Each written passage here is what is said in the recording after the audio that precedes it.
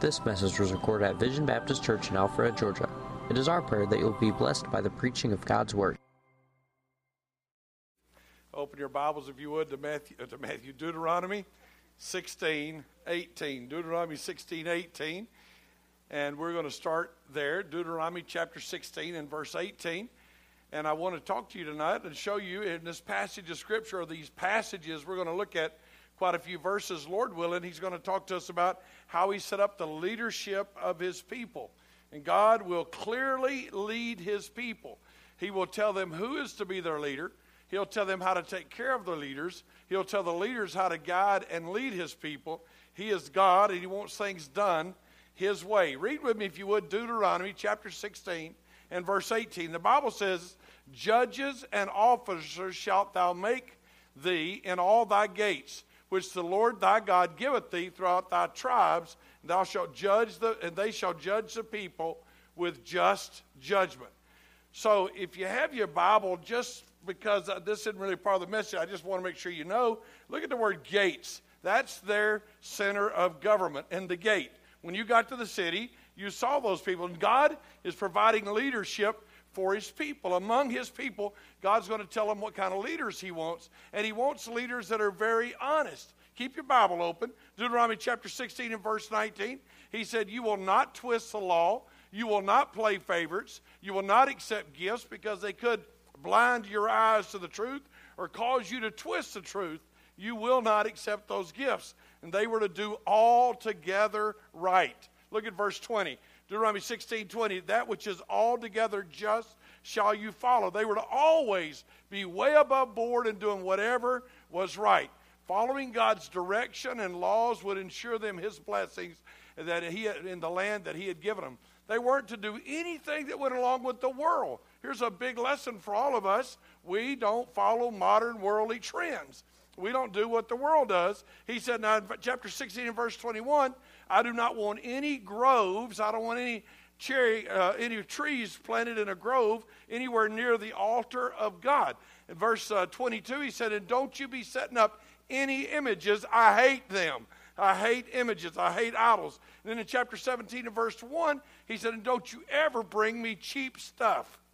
Don't you ever cheapen things and bring it to me. Read with me chapter 17 and verse 1. "Thou shalt not sacrifice unto the Lord thy God any bullock or sheep where it is blemish, or any ill-favoredness." You should underline that word. That's a really big word. You know what it means? Stuff you don't like. Stuff other people wouldn't like. Don't you bring me stuff nobody wants. But that's an abomination. I don't like that. Never bring God what you wouldn't want for yourself. Worship and giving was not a way of getting rid of your junk. God wants you to love him enough to give him what cost. Don't give God what's left over. Don't give God what you have that's extra. Don't give God cheap stuff. I know I heard it tonight in the testimonies. I talked too much about Peru, but this is so true. In Peru, when I first got there, the word they used for offerings was a word that means alms, like what a beggar gets. And they said, the other missionaries had let them say, "We will now take up the beggar's money." And I got up, when I first became a pastor, I said, that word's out. We no longer do limosnas here. We don't do alms here. We take up offerings, tithes and offerings. We don't give God what's cheap. Amen? We don't give God what's ill-favored. We give him what cost us. And then if you'll check out chapter 17 and verse 8, the leadership and the laws and ideas would come from God. This is a theocracy. God's in charge of the nation of Israel still. They will soon put up a king. But he said, but whenever I'm teaching y'all how to be judges, I'm picking you the judges. I want you to do the judges like I say. And sometimes y'all are going to come across something you don't understand. Look at 17:8. "Maybe it'll be a matter that's too hard for you in judgment. Between blood and blood, family fights, plea and plea, stroke and stroke, matters of controversy, get you to my place." You remember that word? We've been looking at it. I hope you underline that, the place. You got that underlined there? God had a place, the temple. He said, get you to the place, the tabernacle in these days, which the Lord God shall choose. They were going to be taught by Moses and Aaron and later Joshua what the laws should be. Here's a good lesson for you. That was discipleship. That was foundations before it ever got called foundation. At Vision, it was those guys who God taught, teaching other people who taught other people to become into leadership. You should be involved in that. You should be trying to learn what you can do to teach others and help others. If there's something too hard to understand, get back to the leadership. Chapter 17, verse 9, get to the priest. Get to the guys who are dealing directly with God, and he will show you what to do. Chapter 17 and verse 9. And once God tells you what to do, don't question it. That's a wild lesson for us, isn't it? When you know what this book says, it's no time for a discussion, no time for you to make a decision, no time to see if you can come up with an alternate reading of it. Just take God's word. If you don't, there will be horrible consequences. Chapter 17 and verse 12. Look at it. And the man that will do presumptuously, the guy that will just do his own thing, make up his own mind, do the things the way he says, and will not listen to the priest that stands to minister therefore before the Lord thy God, or the judge, that man shall die. And you put away evil from in Israel. So God was saying, hey, I want my word to be what you do. When I say what to do, you do what I say.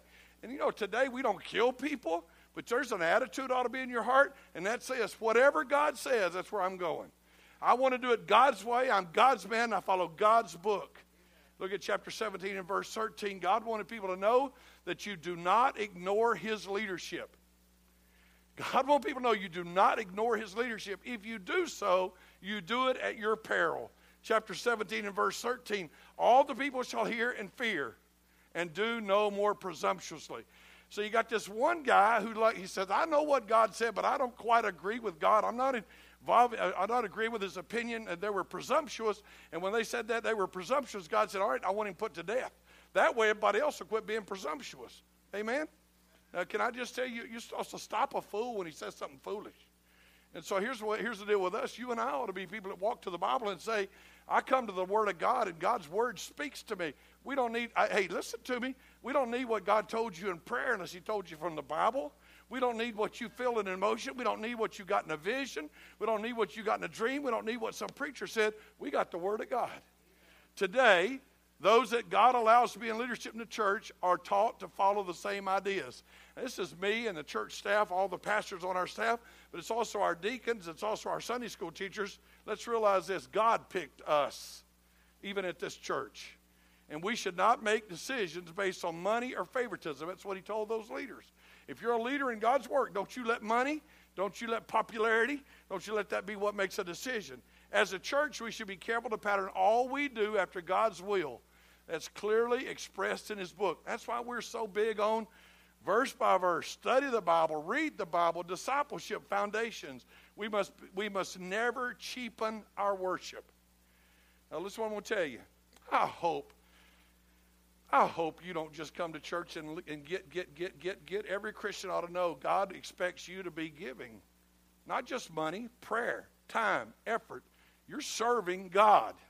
You're not here for me to serve you.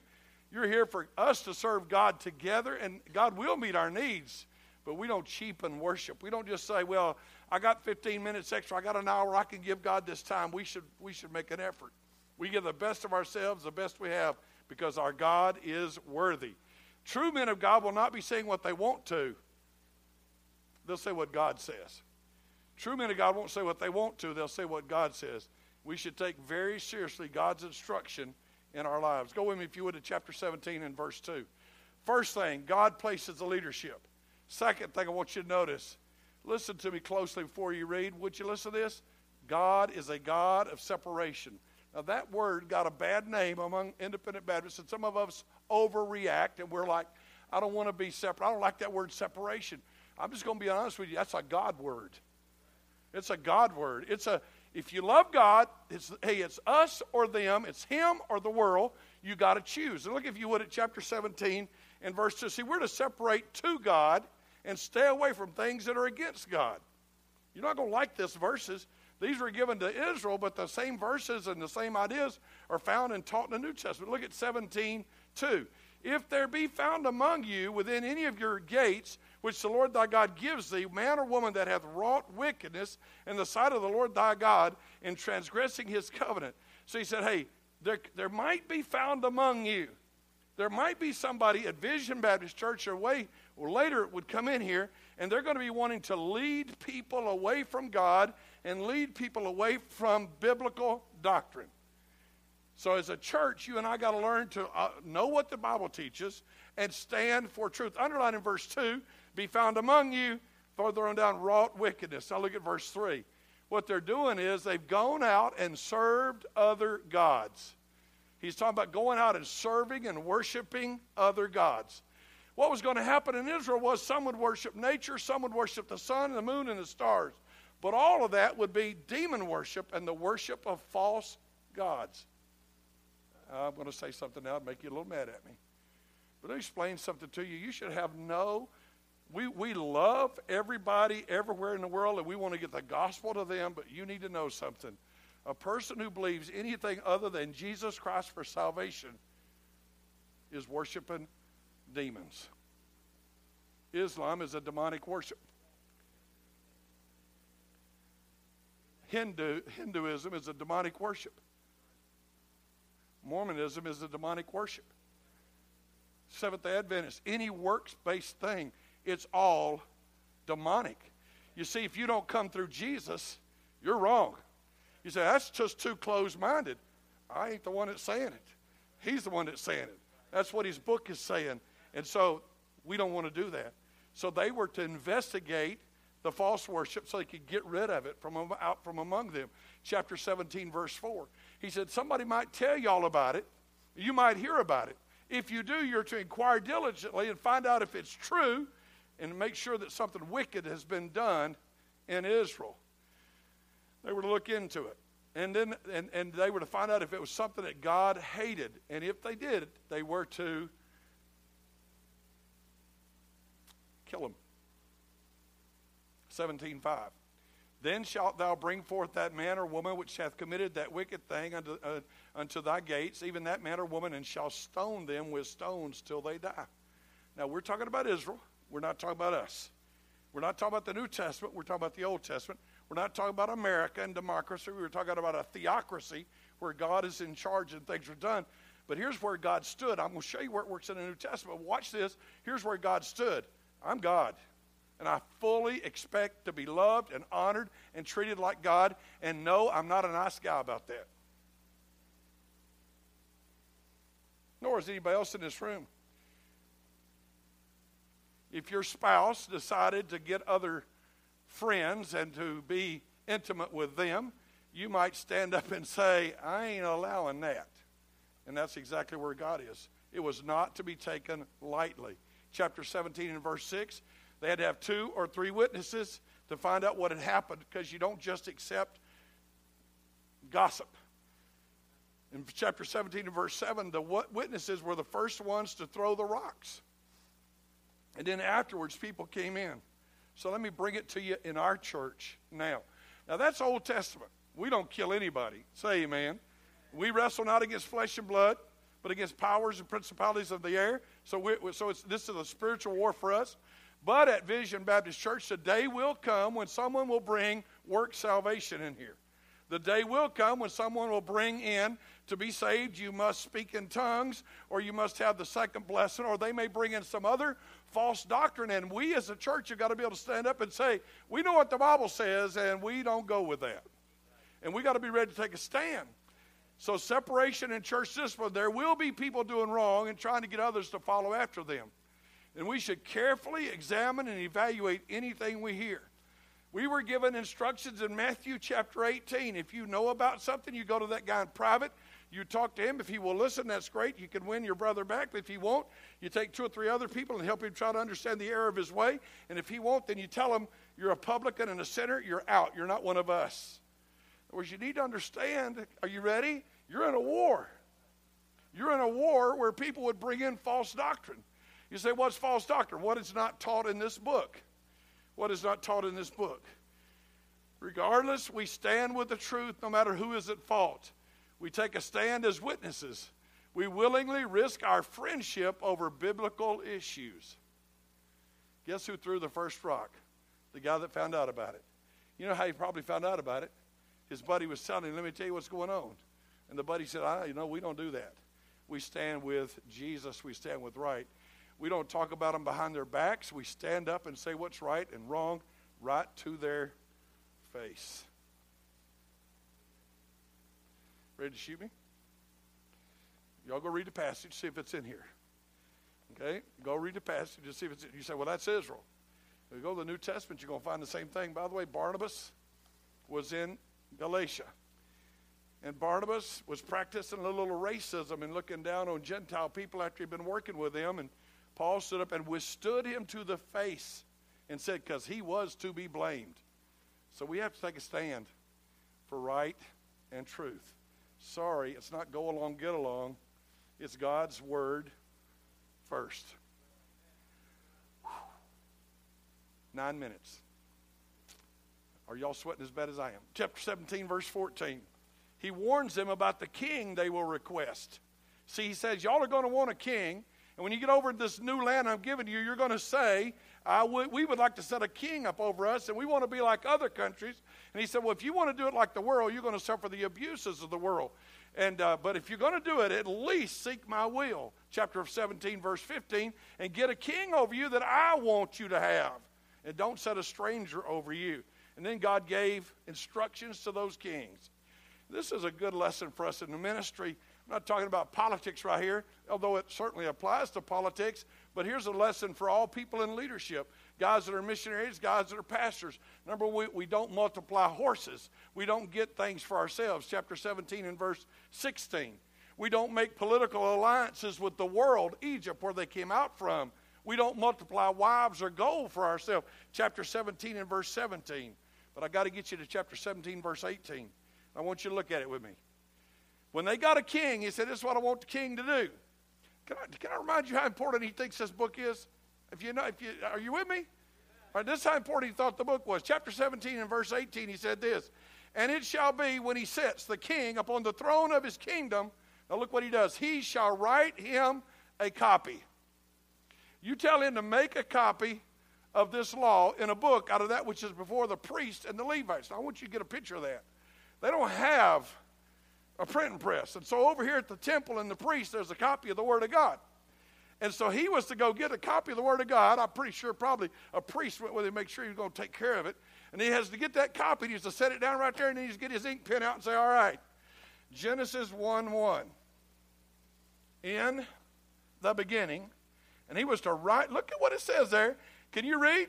As he was to write him a copy of this law in a book. That was before the priest. That is before the priests, the Levites. He was to write himself a copy. And he was to keep that copy of the word with him. Look at 17:19. And it shall be with him. Underline that. You going on vacation, where's your Bible?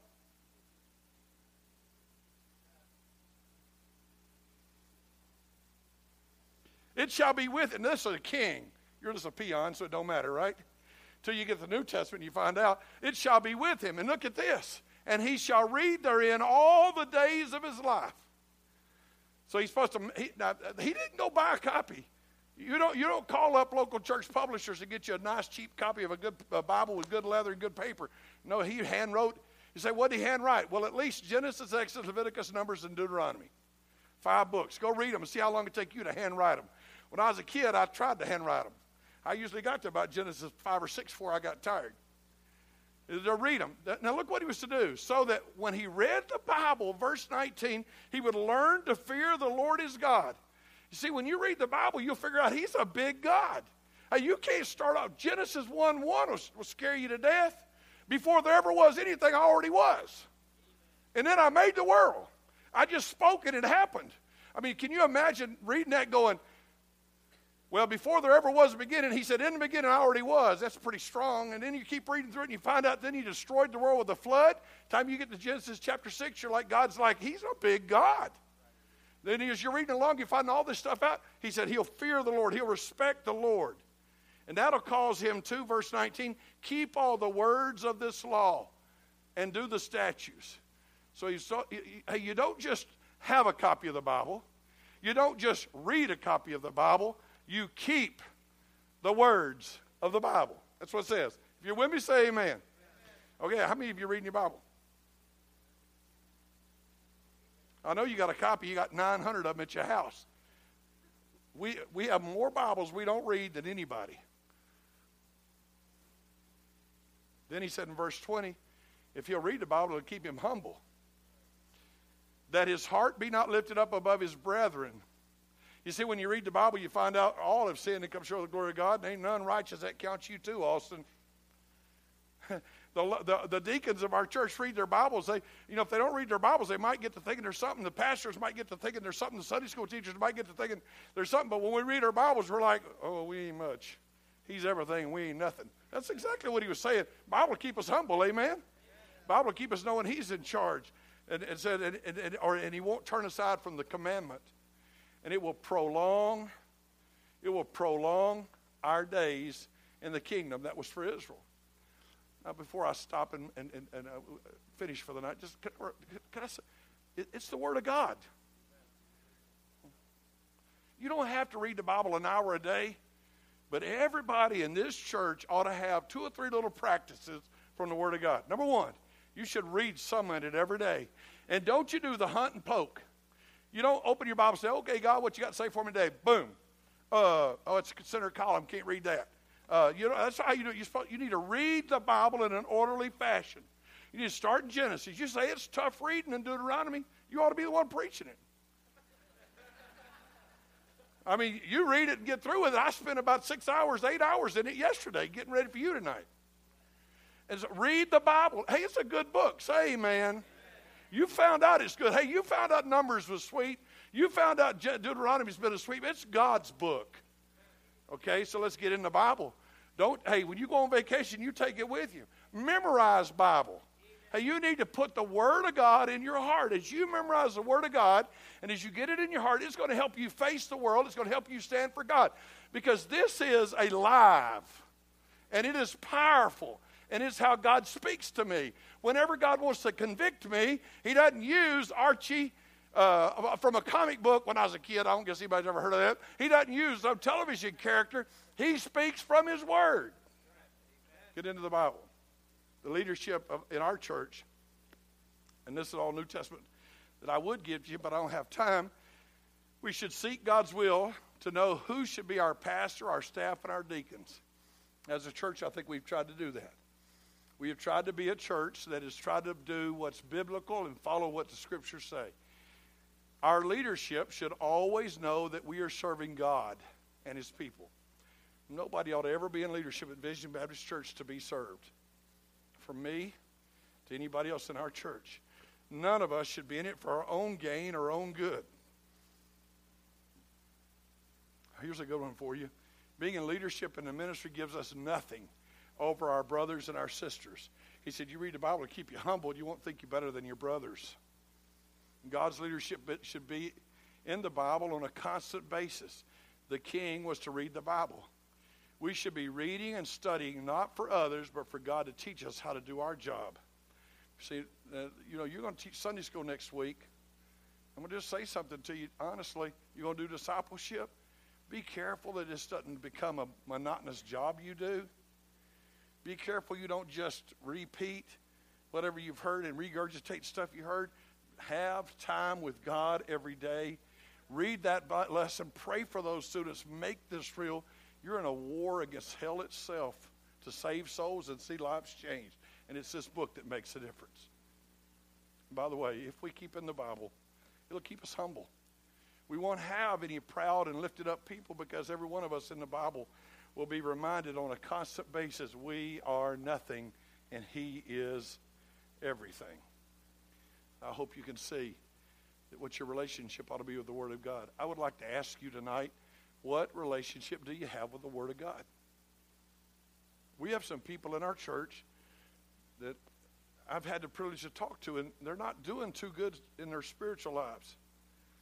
They're not doing too good in their finances, and they're not doing too good in their emotions. They're not doing too good in their marriage. And when you say to them, how much time are you spending in His book?